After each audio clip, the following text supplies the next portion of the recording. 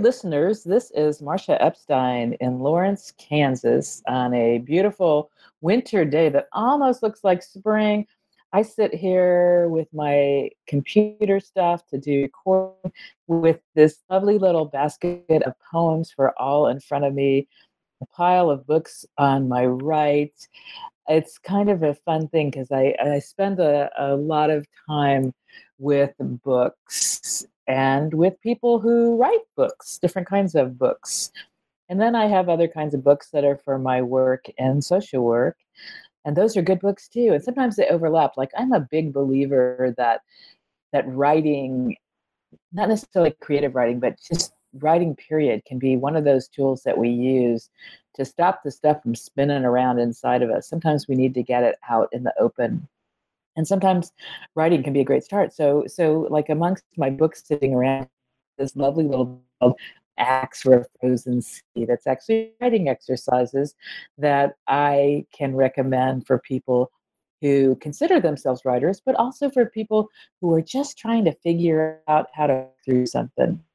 That lovely little book is from Rob Plath in New York, who is connected to the person who recommended the person that I'm talking with today. It's always that how many degrees of separation thing. I want to thank John Yamras for recommending that I do a show with my guest today, who is Heather Christie. And just that little explanation means I get to say, "Hey, Heather, how are you?" Hi, I'm great. I'm good. Thank you. I'm so excited to talk with you today. Yeah, there have been a few little hurdles along the way, so I'm glad that we're finally getting to do this. Yes, it sounds good. Yes, yes. You're in snowy Pennsylvania. I'm in sunny Kansas. You met John Yamras, and now we're doing a podcast. Tell us a little bit about you. So I just launched my first book, came out last week on the 25th. It's called What the Valley Knows. And it's a young adult women's fiction crossover. It sort of straddles two genres. And that was a really exciting day for me in the end, not the end and the beginning of a really long journey to publication. Uh-huh. Uh-huh. So that's a little bit about my book. And I also blog. I do a blog the first Sunday of every month, and that encapsulates my creative life. And then my what I call Uh-huh. my real job, I'm a real estate agent, and for the last 20 years, I've helped people buy and sell houses. I've Uh-huh. got two kids, two teenagers, 15 and 17, and I've been married for 27 years. So that's a little bit about me. That's cool. How about pets in the household? Any Yes, critters I in have there? two. I call them my editors. I have two cats. Ah. Uh-huh. Yes. And yeah, so people who follow me on Instagram, I'm always posting about my editors, and my cats are in the pictures. But yeah, we've got two cats. All right. So they sometimes want to help you on the keyboard? Yes, yes. I think they like the warmth of the computer and the desk light and all that.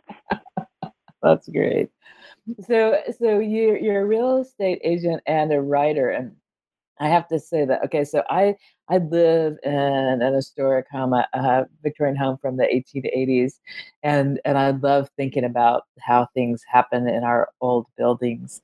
I don't know if you ever are involved with the sale of older buildings, houses, or commercial or whatever, but what I want to ask you is, so does your real estate experience, the stories of buildings that you've been in, come into play in your writing? Well, that's an interesting question. I can't say it really comes into my fiction, although I do have in this book, What the Valley Knows, of course, one of the parents is a realtor. But Ah. I do, in my nonfiction work, like the blogging, I've done some writing about real estate. Stories of Uh-huh. what it's like for a home to pass from one family to another. Because oftentimes I see Yes. people at their best and at their worst. Yes. Like either a Yes. relationship is starting, a family member is being added, or this is the end of a family, and this is the last thing they're holding on to is their home, or Yeah. someone's Yeah. died. Yeah. So I have done a little writing around that subject. Um, which has actually been some of my most popular writing. It's been syndicated on a site. It's called The Lighter Side of Real Estate.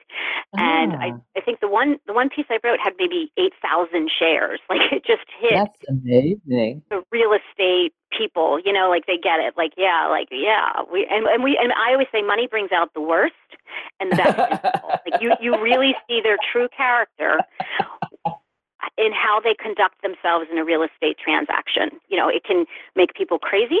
And then oftentimes, they're handed like incredible circumstances where we can't get in the house or something's happened, and they handle themselves with such grace. So yeah, it's a way to really study the human condition. Yeah. So I can't say it's like directly like, oh yeah, I write about this or that in my fiction, but it's influenced. Yeah. Certainly. Yeah. Yeah, because some of your experiences with people are obviously around this showing of buildings and sales and that kind of stuff. I have a dear friend who actually, one of his careers was real estate, and then he became a clinical social worker. Okay. He'd been a garbage man before that. Lots of careers that he's had, but I thought, and I asked that in part about the real estate connection because a little book series that my husband had found for me, and each Christmas I get one of these kinds of books. It's a mystery series that's always set in a that relates to some Victorian building being restored. So it's this combination of, I get these little tidbits about what the building is like, and then this little whatever murder mystery or whatever, and it's kind of fun.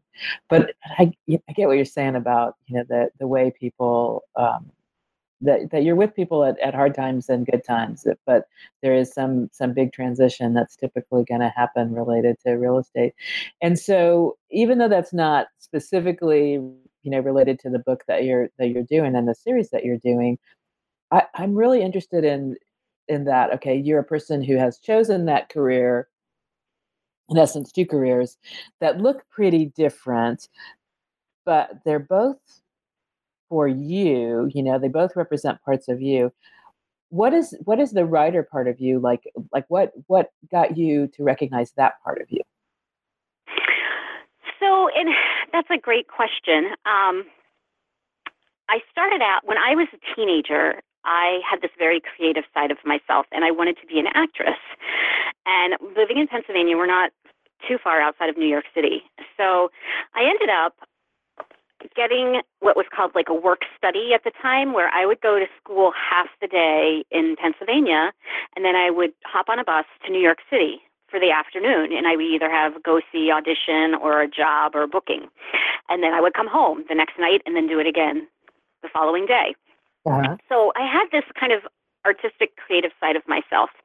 And I moved to New York City and went to college for my first 2 years at Fordham University. And then it's like I got hit by a Mack truck and I fell in love. And my husband was a professional soccer player, of all things. And he was playing in Dallas, Texas. So at 19, I married and moved to Texas. And my undergraduate degree is from the University of Texas in Dallas. And I got it in literary studies. Like, I always loved books. But then I completely fell away from any creative part of myself. It was just like we were so young and we had to make money and survive. And I did a couple other things. I was a flight attendant and worked for a cosmetics company. And eventually I found real estate. And the thing I really liked about real estate is I've always loved houses. Like, I do love houses. It gets exciting, like going in to see a new house. And I liked, too, that it did allow me to be really effective with my time and make a decent living. So I did that for many, many, many years. And about 8 years ago, I had a friend who self-published a book. And we were just hanging out one day, and she was getting ready to do a presentation at a school. And we were kind of just brainstorming, and I was like, wow, like, this really gets my juices flowing, like this, like talking about it and creating the presentation. I'm like, what, I can write a book. Well, it's not quite as easy as saying I'll write a book. So I started playing around with, like, I've always sort of written really bad poetry, and I I had like a children's book in my head, so I wrote this children's book and I tried to submit it on my own, which it got flatly rejected everywhere. Uh-huh. And then the scene came to me, which is, if you do want me to read something, this is probably what I'll read to you, which is what became the prologue of my book. But the scene stuck in my head, and I'm like, wow, this is a story I think I can tell. And I started writing that story. But again, like anybody who's an artist, like you begin to understand it's really a craft and something you have to work on and perfect and try to make better. And I was like, wow, I'm just not doing this very well. And I started looking at low residency programs, MFA programs. And so that's what I did. I went to Pine Manor College in Boston. They have a program. It's called Solstice. And I got my MFA there and came up with the first draft of this book when I was there. So I'm taking a really long time to answer the question that I almost can't remember what you asked me. But I think it was something about how I married, like, being a real estate agent with writing. Is that correct? Well, kind of. Really, what I'm interested in is what draws you to writing. Because on the surface that looks very different from the other kinds of work experiences you've had. And being somebody who loved to read, obviously that's something that is a good start for being somebody who wants to write. So that to answer your question, 8 years ago, I had gotten really disgusted with the real estate business. It was just not who I wanted to be. Uh-huh. It was so geared towards, your next deal and making money. And I'm like, I had lost this part of myself. That's why I started telling you that whole story about New York and being an actress and all that. And then that catalyst of being with my friends sort of got the juices rolling with the whole writing thing.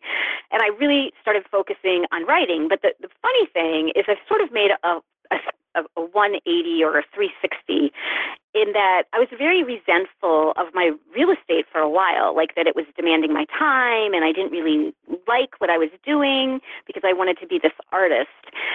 But I've come around on that in the last 2 years especially, and I'm very grateful for my real estate business because it's allowed me to make money and at the same time control my schedule.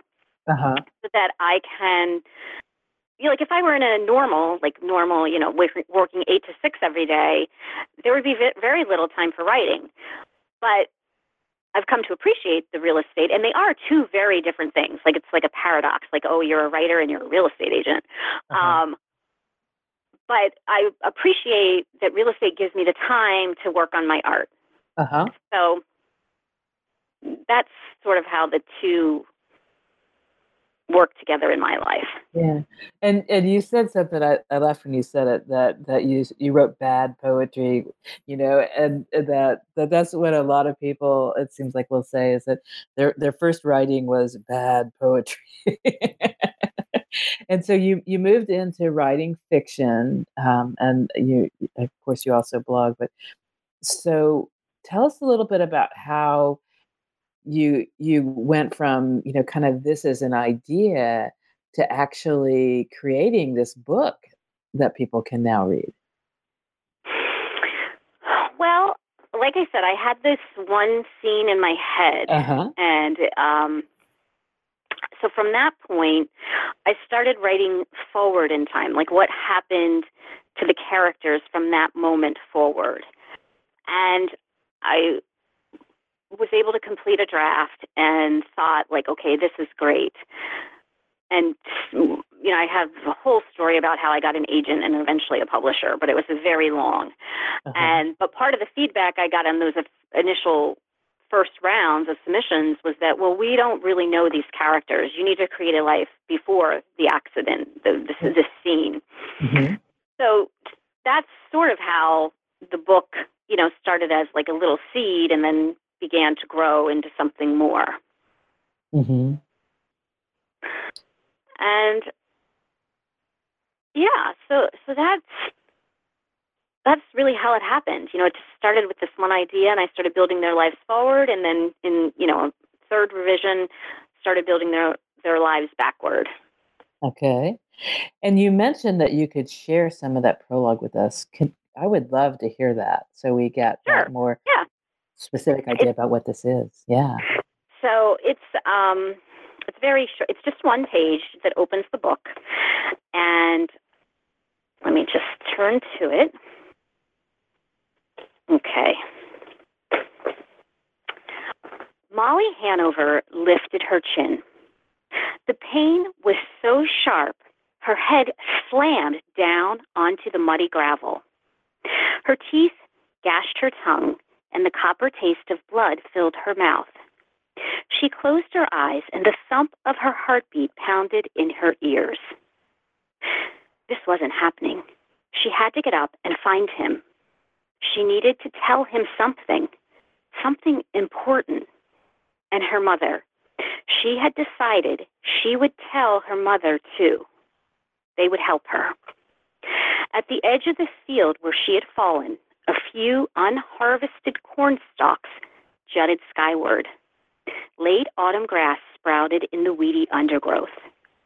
She lay splayed face down, her arm twisted behind her back, raw pain searing through her right shoulder. Where was he? Again, she tried to raise her head, and tiny spurts of light exploded against the darkness. Chilly rain stung her cheek and blurred her vision. Her hair, matted with bits of glass, dirt, and blood, stuck to her neck. Help, she whispered. It was hard to concentrate, but she listened carefully and heard the soft ping of rain hitting her nylon jacket. Stay awake, she warned herself. Don't sleep. She rolled and saw the wet road sparkle in the vehicle's headlights. Maybe it was a bad dream, but the pain was real. Hot blood burned through the cut in her cheek. Her mind raced. The sharp edge of panic pierced her memory. There was a secret, a thing unspeakable, but it was gone. Whatever she had wanted to tell them had vanished, and then the world went black. So that's the prologue. So that kind of sounds like a nightmare.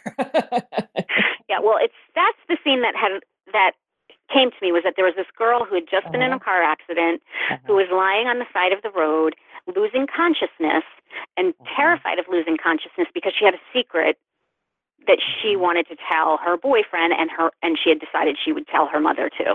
Mm-hmm. Mm-hmm. So that's the prologue, and then it opens 4 months earlier. So, but I meant, when I said it sounds like a nightmare, I meant that really literally. So, you have any idea how that came to you? No, it's funny. For some reason, there was just the story of this girl, and when I wrote that scene, I didn't even know what the secret was yet. I just knew she had this secret and this terrified feeling that she was losing the ability to remember what the secret was, and she had decided she was going to tell someone. Yeah, it sort of just came to me in a flash, and like part of that is the landscape. Like Pennsylvania, I live very much in a area that's filled with curvy roads and cornfields, and I sort of had this scene, like a dark, rainy night, in my head. So you see those kinds of nights. Mm-hmm. So there's some kind of literal memory of that, but somehow on some random day you visualize that you imagine this story, and it's really compelling. It's really interesting. I'm not trying to like analyze it too much, but I wondered what you thought. Like, had you ever had something like that happen where you had that bit of a story that popped to your mind? It's like, that's interesting. Or is this like, wow, where'd that come from? Well, I think part of it, like the main character, Molly, like in trying to create compelling fiction, I was thinking about, okay, so like, what's the worst thing that could happen to a teenage girl? Uh-huh.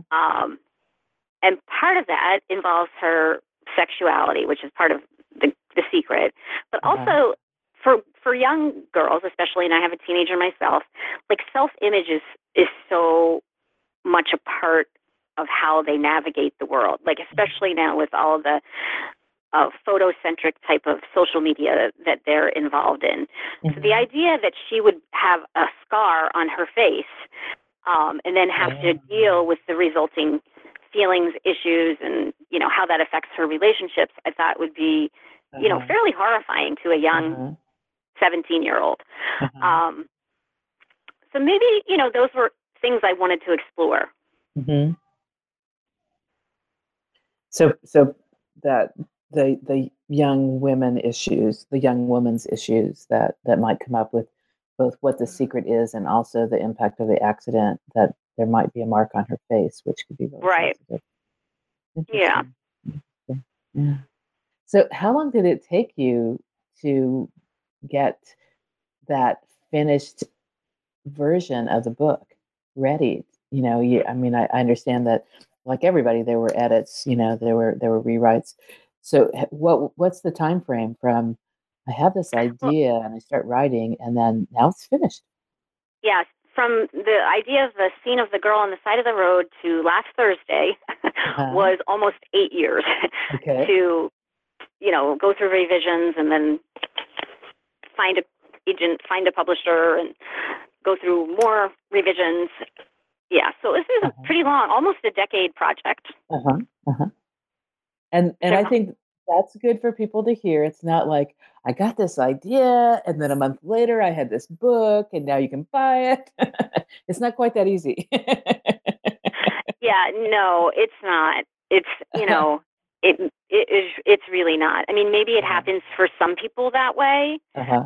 um, but certainly not for me, and not for most of the people I talk to who are also trying to publish and get their books out there. Uh-huh. For And most people, it's a long process. yeah, and I've actually picked up from people who I talk with who are writers, that it's especially difficult getting works of fiction, for example, published. Self-publishing is one thing, but in terms of finding a publisher who wants to publish something, that it seems like there's a lot of wonderful writing, and not all those wonderful writers are ever going to have their books published by somebody. So there is talent and serendipity, I imagine, that both lead to something actually getting published. Yeah, And I would right now, go go ahead. ahead. I'm sorry. Well, I No, was I going to would ask. We're out of sync. I would just say I wholeheartedly agree with that statement. That Uh-huh. a lot of it at the end of the day, I think, comes down to like how much do you want it, and in turn, at what point do you say I'm not going to give up? Because, like for example, with my novel, on the first round of submissions, uh, with my agent that went to like all the big publishing houses, they were all passes. And at that point, it could have just gone in a drawer. Uh-huh. But I wasn't willing to give up yet. I'm like, no, I'm not going to. But I think for a lot of people, like at that moment, they were like discouraged and okay, this isn't going to happen. So we ended up doing like another major round of submissions. And the whole Mhm. process from the time the book went on submission till the time it got a publishing contract was 520 days. Um, which, yeah, so just to drive home that point that it's a long process. And I think a lot of it is how hard are you willing to work and not give up? And then, of course, Mhm. maybe a little bit of luck Mhm. has to fall your way. Mhm. And that's not to say it's nobody gets published just by luck. I guess No, no, okay, no, we're no, yeah. no, But I will say no. that the woman who lives in Lawrence, Kansas, where I live, Bryn Greenwood, um, one of the, like, in terms of serendipity for her, was actually that something that she tweeted got noticed by a certain publisher. And that started a connection that resulted in, I'm not sure if it was her third or fourth novel actually being published by a very major publishing house.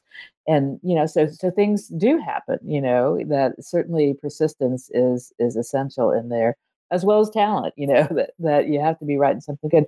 And you mentioned, and I apologize to our listeners because we've had some conversations off air and on air.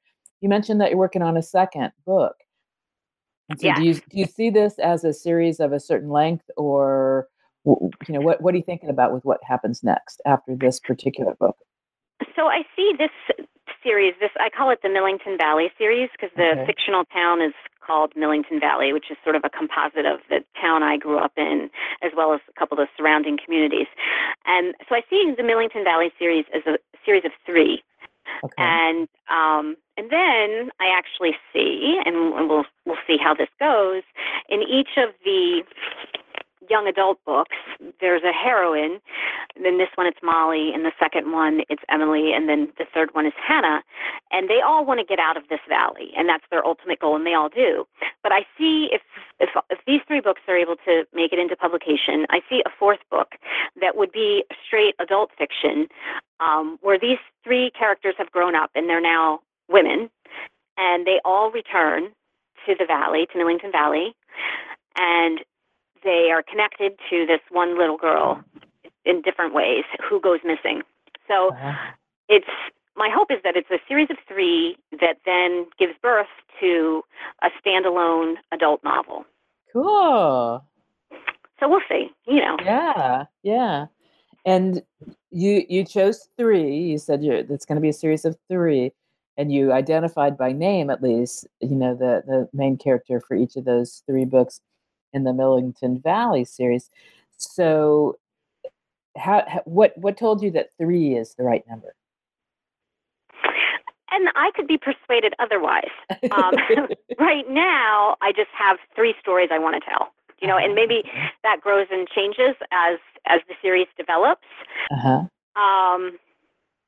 But yeah, for some reason, I just like I like 3. Like, even visually, I like 3. Like, I like groupings of 3. So for me, it's 3. But like I said, that I could be convinced otherwise if it were to do well, and some of the other maybe if some of the other characters had a story they wanted to tell, I wouldn't be opposed if it turned into more. Do you have some thoughts right now about the difference between writing young adult and adult fiction? I do, and that's been a challenge for me because my MFA is in fiction, like straight fiction, not young adult fiction. And actually, this book, in its first incarnation, it's told from 3 points of view right now: 2 teenagers and one of the teenagers' mothers. But originally, it had 6 points of view, and it was very much adult fiction. And as it went through revisions, and the 2 voices that emerged the strongest were the 2 kids. So it kind of became young adult fiction by accident. And that's some of what the reviews have been coming back to, is saying, well, it really sort of straddles the line between the 2, because I have this adult character who's also a narrator. But I think for book 2 and 3, I would make them more straight young adult fiction, because I think that was one of the challenges of trying to sell it to a bigger house, is that was some of the feedback we got. They really want it to fit into a box that they call young adult, or they call women's fiction or literary fiction. So I think going forward, I would make it like straight young adult. And then, like I was saying, maybe possibly that would give birth to a straight adult fiction book. And I think it's a shame, but I think that's the beauty of the smaller presses and the independent presses, is that they're willing to take a look at things that are not quite inside the box. And it's a little bit of a shame that maybe the larger houses, because, and of course it's a business, they have to be concerned with how many books they're going to sell. But it's not as likely that they would take something that crosses genres like that. Hmm.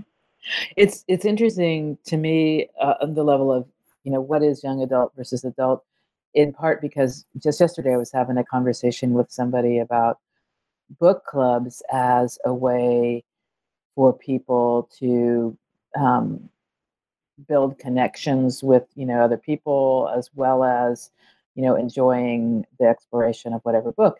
And she was saying that just in terms of what was going on at different points in her life, that when she was in that young adult age, that she wasn't really reading that kind of stuff. She kind of made the leap. She was an excellent reader at a young age, and she kind of skipped over what was really marketed for teens and adolescents, and moved right into adult fiction. And so now, as somebody who's moved to a different community, a different state, and she's looking at things that she's interested in and ways to meet people, that one of the things she looked at is, well, what kinds of book clubs does our Lawrence Public Library have?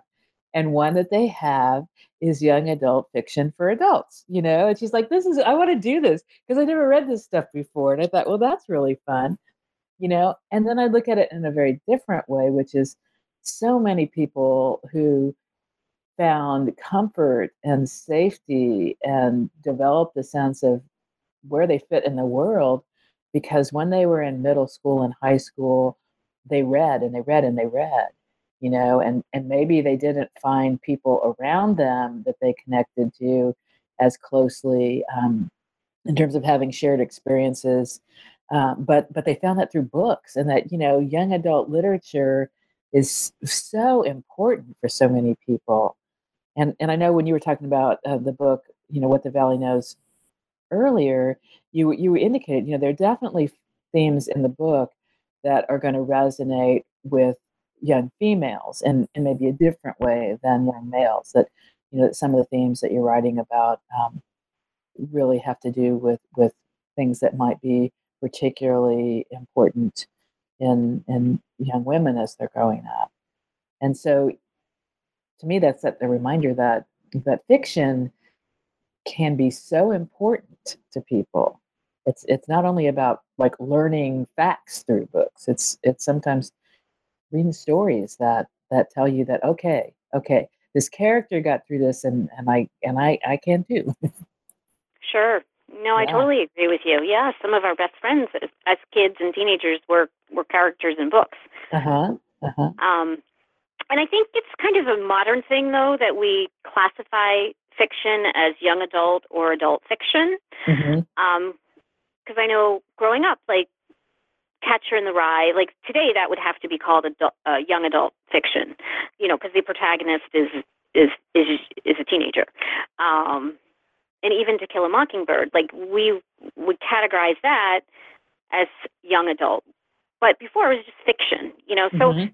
so part of that is not irritating, but sometimes I wish we didn't have to put it in a box and call it, well, this is young adult or this is adult. Yeah. I think a good story with a compelling protagonist is just good fiction, in my opinion. Mm-hmm. But the world we live in wants to, put it in a box, so I guess that's fine too. But there's that reminder that you don't get denied access to this book, regardless of your age, however high the number is. You are welcome to read What the Valley Knows. Absolutely. In fact, that's been like one of the things that's been so interesting is like with the early readers of this book, so many of them who really, really love it are like people in their 60s and 70s. And I'm like, so that really makes me feel good because I feel like, okay, Yeah. well, then I'm telling a story that resonates, despite somebody's age. Like, Uh-huh. so that's been fun for me. And the other thing that's been fun for me too is part of the feedback on that first round of submissions was that, oh, well, we can't have this adult voice in a young adult book. That's just not going to sell. The mother's name is Anne. And my young adult readers, like the kids my daughter's age and my son's age, they actually love the mother's perspective. Like they love having that adult voice in there. So I guess it just goes to show, like, if you believe in your story, like you just have to get it out there, despite Uh-huh. what what the gatekeepers might be saying. Well, and I have not yet read your book, so I can't speak to the storyline, but I think, well, when we are of those ages of, middle school, high school, and below, we do have adults who have influence in our lives. We may not see them as perfect, but it would seem really odd to me to have young adult characters, have teen characters without having some significant adult in there too. So that's, interesting about the feedback, and cool that your younger readers are saying, yeah, we like this person. And I will Right. say that resonates to me in a very deep personal way in terms of, kids and mothers. I think about in my own experience as a parent. We have two sons who are now post college, but when they were middle school, high school age, we were one of those households that kids could come to, and they knew they could open the refrigerator, the cabinet, they could drink and eat, they could, they could hang out, they could do whatever.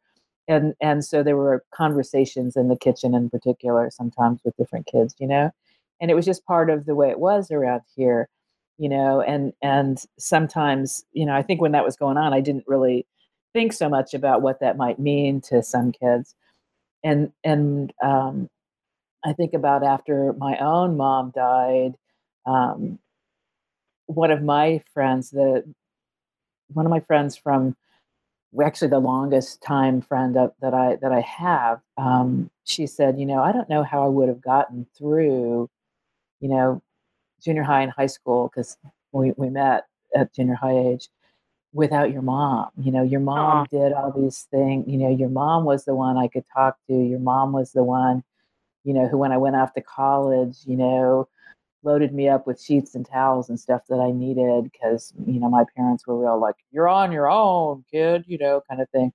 And so she had all these wonderful memories of my mom, and how influential she was, and it really got me thinking of those things, you know, and that it's really important. And so I love that that's, again, part of your story is you have that connection. Yeah, there's their parents there. And then, yeah, cool. So you're going to have these kind of a little bit mystery, I'm thinking, related to the prologue and what the story is. So people are hopefully kind of intrigued. I know, just hearing that prologue, I was thinking about different possibilities for what her secret is, and so what happens. right, Which right. is So a I don't want to great give any prologue. spoil. I don't want to give any No. spoilers. Yeah, but that was my hope, was that it would be compelling enough that people would be like, oh my gosh, I need to find out what happened to this girl, and what is Yeah. her secret. Yeah. Um, yeah, so it has like a thread of mystery and thriller, but it's also sort of a love story too, because Uh-huh. she has her Aw. first. It's Molly is the main teenage girl, and then Wade, who becomes her boyfriend, he has a voice, and then, like I was saying earlier, Molly's mother Anne also narrates. So yeah, Yes. Yes. So this book is available now, and I'm always a big fan of saying when you can buy it from the publisher, because the closer you buy it from the source, the better that is. And so your publisher for this book is Black Rose Writing, and in the correct, announcement of the show, we'll have the link there. And if and I will say, you can go to your local independent bookstore and ask them to order it for you, which is kind of a absolutely. cool thing, because if I go to Raven Bookstore here in Lawrence, Kansas, which is this awesome independent bookstore, and I say, hey, you guys, I want you to order this book for me. Well, they're going to be looking at, oh, well, I hadn't heard of this book. What is this book? And so it creates some additional awareness, and hopefully some additional copies get sold, because other people get intrigued. So I'm a big fan of independent bookstores and readings, and that was something I was going to ask you earlier. So are you doing some book readings, some tours, some book signings, those kinds of things? Yeah, we're trying to do some unique things. We're going to have a book launch party / signing at a local art center. It's called the Goggle Works. It was an old goggle factory that they turned into like an artist in residence center. So we're doing a book launch party there. And then I've set up a couple readings and workshops at local libraries. And I've had a couple unique opportunities that we are putting in place. A furniture store wants to do like a wine and cheese book signing. Cool. So I thought, well, that would be good and different, would grab a different audience. And then I had a women's group that's primarily through their church. They want to do an event where they invite neighboring churches, and I would, speak about the path to publication and then do maybe a quick talk about the book itself with a short reading. So yeah, we've got some like fun things on the horizon. And of course, I'm working with the local school districts. So I've met with a couple of teachers already, and one middle school class, they were 8th grade, which is a little bit young for this book, but they were the honors English class. I donated 4 advanced reader copies to their classroom, and they were a huge support in starting the Goodreads reviews and getting things rolling that way. Cool. Yeah, so I'm trying to hit all angles. And you're in what part of Pennsylvania? We're like southeastern Pennsylvania, but we're north and a little west of Philadelphia. Like we'd be about an hour outside of Philadelphia. Okay. So when people are hearing these and going, I wonder if I could get to some of these, like you can if you're in southeast Pennsylvania. Yeah, you're definitely going to need to be in Pennsylvania. And maybe it goes on the road eventually, but for right now, we're pretty much stuck here in Pennsylvania. So you've got a lot going on with this book, which really I know I'm intrigued by. I hope that other listeners are too. What's your guess, having gone through the process of this first book, from this prologue idea that comes to you to actually having a book available? What's your guess as to how long it'll take for the second one? So I think the second one's going to go a lot faster, and it is already. I have a rough draft. It's not ready. I need to go through it again. So my hope is to have it ready to go out on submission by the spring sometime. Like spring wait a minute, are you saying in a couple months you're going to be ready to send it out? Yeah, that's my hope. Yeah. Yes, so spring of 2018. All right. Yeah, to send it out, and we'll see, what kind of interest we get. But I found too, I was much more deliberate. Like the first book, I was just like learning how to do this. And I found that there's this whole architect between like gardeners and architects, this whole argument between gardeners and architects. Like, are you a planner, or are you more of a panzer, like where you just kind of like see where the writing takes you? And I've determined that I am definitely an architect. So on the second book, now I didn't know that on the first book, but I plotted the whole thing ahead of time. So the writing itself has gone a lot faster because I know where I'm going. Now it's not as if I can't make changes, and once I get into the chapter, I'll see where the characters take me. I allow for movement and things to happen and change, but I've been much more deliberate in creating the arc and knowing what's going to happen next. So it's helped it to go a lot faster. That makes sense. Yeah. What do kids think about that you're writing books for people their age? Well, I think my kids are equal parts proud and embarrassed. Yeah, that's perfect. That's exactly right. That makes sense. Because they love, deep down, I think, the idea that their mom's stuck, because it's basically been through their whole childhood. It's taken 8 years. So my son is now 17 and my daughter is 15. So they've been with this book. This book's been part of their childhood. Yeah. But then at the same time, I'm very active on social media. They'll be horrified if I, commenting or, doing something about the book on social media. So it's kind of funny that way. But my son and I said, because we have a certain amount of stock we were able to buy from the publisher at a discount. And I'm like, well, you can resell the books and I'll pay you a commission on each book. So, he's out there selling them to his girlfriends and his friends who are girls. And he comes home, he's like, okay, Mom, that's, you owe me a 5 on that one. And then the other day he goes, well, I gave 2 away. I'm like, well, you can't give them away. I'm like, well, he's like, okay, but yeah, I think, yeah, they're equal parts proud, equal parts getting completely embarrassed. That's kind of sums up parent-kid relationships at that age. Yep. The one thing that is great, though, about having kids this age, like Bill, especially my daughter, she'll read something, she'll be like, well, we would never say it like that.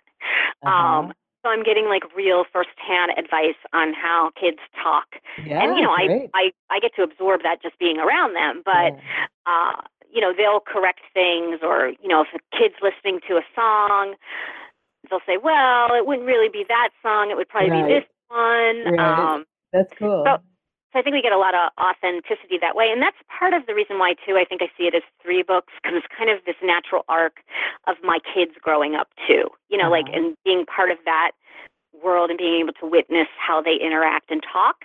Yeah. And once, I sort of see like the second book is getting its legs, and then I have one more that I've started in the series. By that time, my daughter will be in college, and that phase of their lives will be over. So then I sort of see myself graduating into straight adult fiction. Do you have a crew of friends, a handful of friends, whatever, that you have known since, elementary school, junior high, whatever, who in some ways will be kind of a model for the adult book that's coming out of, these years later as adults, these women come back to this community? Is there some of your own experience that is going to inform that? Yeah, I think so, because I myself left the Valley. I grew up in the Ole Valley, and I left the Valley for New York City, and then Dallas, Texas, and then Baltimore, and then New York again. And guess what? I ended up back here. Yeah, so there's this sort of autobiographical element to that part of the story for these characters in the adult book that I want to explore more, and and how that related to my own life, as a sort of subplot in that adult book I'm thinking about. Interesting. Because I was thinking about how you just, mentioned that in some sense you've run some language and some details, past your kids, or your kids have offered some help. And I was thinking there may be some things related to what women's friendships look like that come from, a similar kind of a small group of close friends that you have, if you indeed have a small group from a long time. And the thing is, I'd like to be able to say yes, because that sounds like a really neat way to answer the question. But because I did leave so young, when I was 17, I graduated from high school early. Like a lot of my friends that I knew in grade school and high school, I'm in touch with maybe 1 or 2 of them. So it's not as if like that close-knit group stayed together. Right. And my friends really are scattered around the country. That I keep in touch with, by email, text, Facebook, that sort of thing. Because I lived, as a young adult, and then, until we moved back here, I lived in all these other places. Yeah, but that's really interesting to me, like to just explore it in my own way, but also for these other people, like the idea of coming home again and why we do that. Yeah. And just a little bit about what did bring you back from those big cities, different parts of the country, to an area that, is basically where you're from. Yeah, so I think I mentioned earlier, my husband was a professional soccer player. So a lot of that we were traveling from team to team. And as he sort of ended his career, I had already started in real estate, and he kind of had been an athlete his whole life and wasn't quite sure what to do next. So he got into real estate as well. And then that was timed perfectly with the birth of our first child. And I just felt like that pull home. Like, I'm like, well, if we're going to raise these kids, we don't know we don't have the roots, like our family and, our sense of community that we had at home. So that's really what brought us home. Was I wanted to be closer to my parents so my children would know their grandparents. but I often say once the kids are gone, like I'm not sure we'll stay in this small town, like where we would go next. Mm-hmm. But the thing that's nice about where I live too is we are really close to major metro areas. So we have Philadelphia, south east of us, and then New York City's 2 hours away. So like Thursday, I'm going to see Springsteen on Broadway. We'll just go up for the day and come back. And Baltimore is only an hour and a half. So we're still we have a lot of major cities that are very accessible. Mm-hmm. Mm-hmm. Which is so nice. You're going to continue writing and selling real estate. And I'm sure there's reading that's going on there too. You mentioned in just kind of background information that we shared that you still love to read. That's really a big I do. Too. Yeah. Who are some of the people that you read? So right now I'm reading a guy, his name's James Anderson. He was in my MFA program, and he just had a book debut the week before I did called Lullaby Road. It's the second in a series, and it's doing really well, and I'm really enjoying the book. So I read that. Now, I don't know that a lot of people would know his name yet. Well, I'm also reading right now, because I always like to have one book on Audible, so I like to listen to a book while I'm, getting ready in the morning or when I'm in the car going from appointment to appointment. And then I always like to be reading a book too. So on Audible, I'm listening to Before We Were Yours, which is a pretty popular book right now. It's about the Tennessee orphanage. It's based on true events, but it's a fictionalized account. And let's see, what else? I've been on a World War II kick lately. I read All the Light We Cannot See, which was a very popular book. And one that really stuck with me is called We Were the Lucky Ones. And that was, again, sort of a fictionalized account of a family's true story as Polish Jews, and how they were scattered to the four winds and how they reconnected. So, and I like, people don't expect it, but I really like end of the world stories. So, like Stephen King's The Stand is a favorite of mine. A wide range of interests in your reading. Yeah. That's cool. Station 11. I don't know if you've heard of that one by Emily. I think it's St. John. It was a really excellent kind of end of the world book. But yeah, I read kind of widely, like across genres. I like a lot of different stuff. Do you do other creative projects in addition to writing? Like, are there other kinds of creativity that are an important part of your life? They are. Now, I've been really in deep with this book the last year, so I haven't been able to do as much as I'd like. But a couple years ago, I took up knitting, and I love to knit. So that's one of the things I really enjoy. And I like all aspects of, like, just that creative side. Like, even when I tie in the whole house part of things, like, I love to decorate. And my husband and I have done several projects where we've bought a house that's like really falling down, and we've renovated it. So I like, that's creativity, like on a big scale. I totally relate to that. Yeah. But that I really enjoy, and I can see us doing more of that type of real estate as it's a lot to take on when you have kids and smaller kids. When you're managing a project that's getting a total renovation, it's just a lot. So, but I can see us doing that again, like as the kids get off on their own. Yeah. So I like all kinds of different creative endeavors. I like to cook. I think that's a lot of fun too, and get excited about different recipes and creating something that tastes really great. So I'm going to ask you the current question. So are you using an Instant Pot? I'm sorry, I didn't catch that. Am I doing what? Are you using an Instant Pot, the newest kitchen contraption that people? No, I haven't, but I've been hearing about it. Do you have one?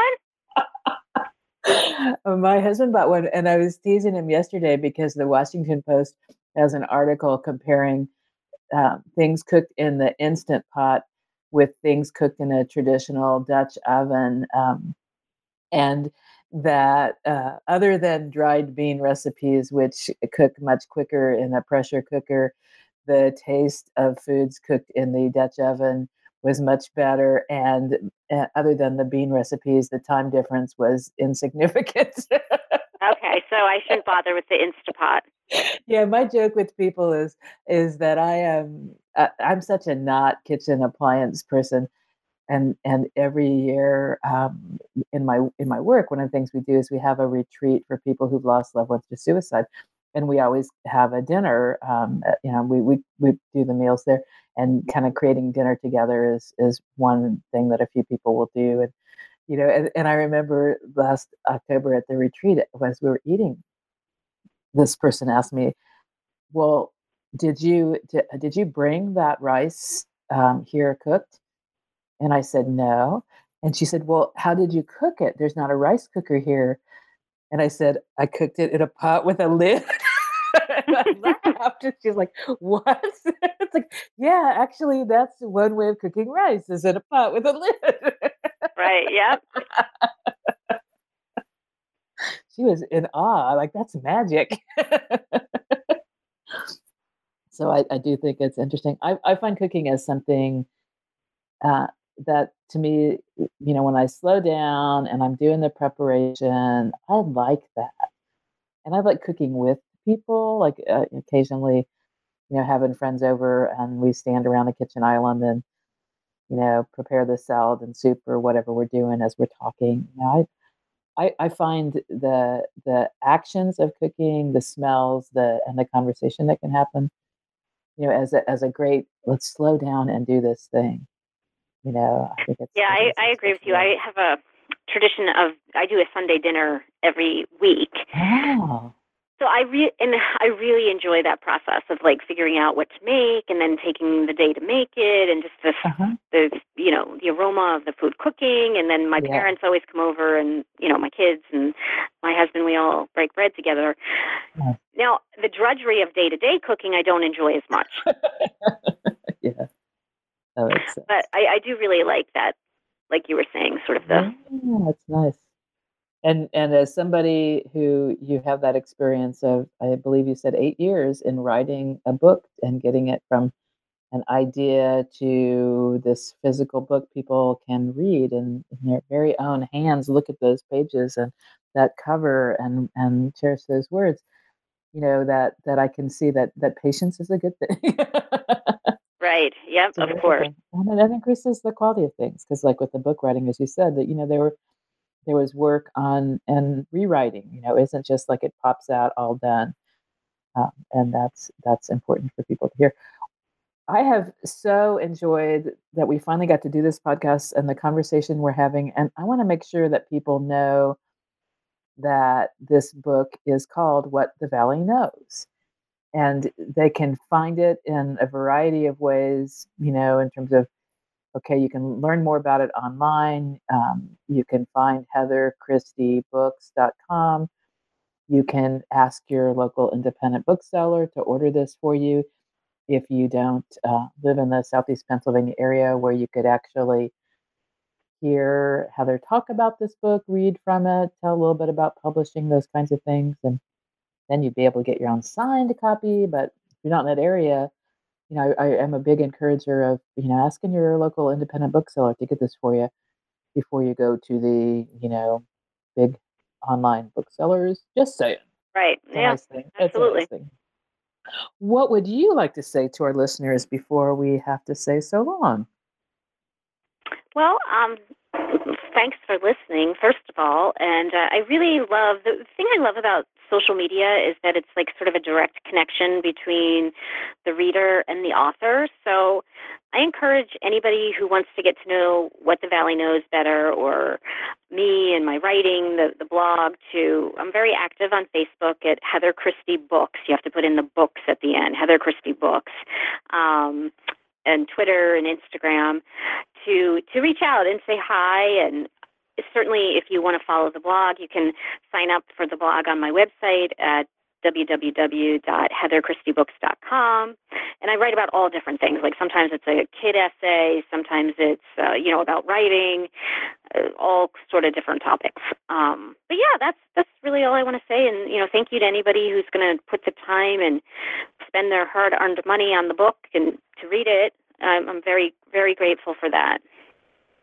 And listeners, I will say again and again, there is so much more pleasure out of a book and reading that book than buying another couple coffee drinks someplace. Absolutely. So I want to thank John Yamris for introducing the idea, helping with the arrangements so that Heather, Christy, and I could do this podcast. I want to thank Daniel Smith, who produces the show, because we've had more than a usual share of technology challenges. I don't want to jinx anything.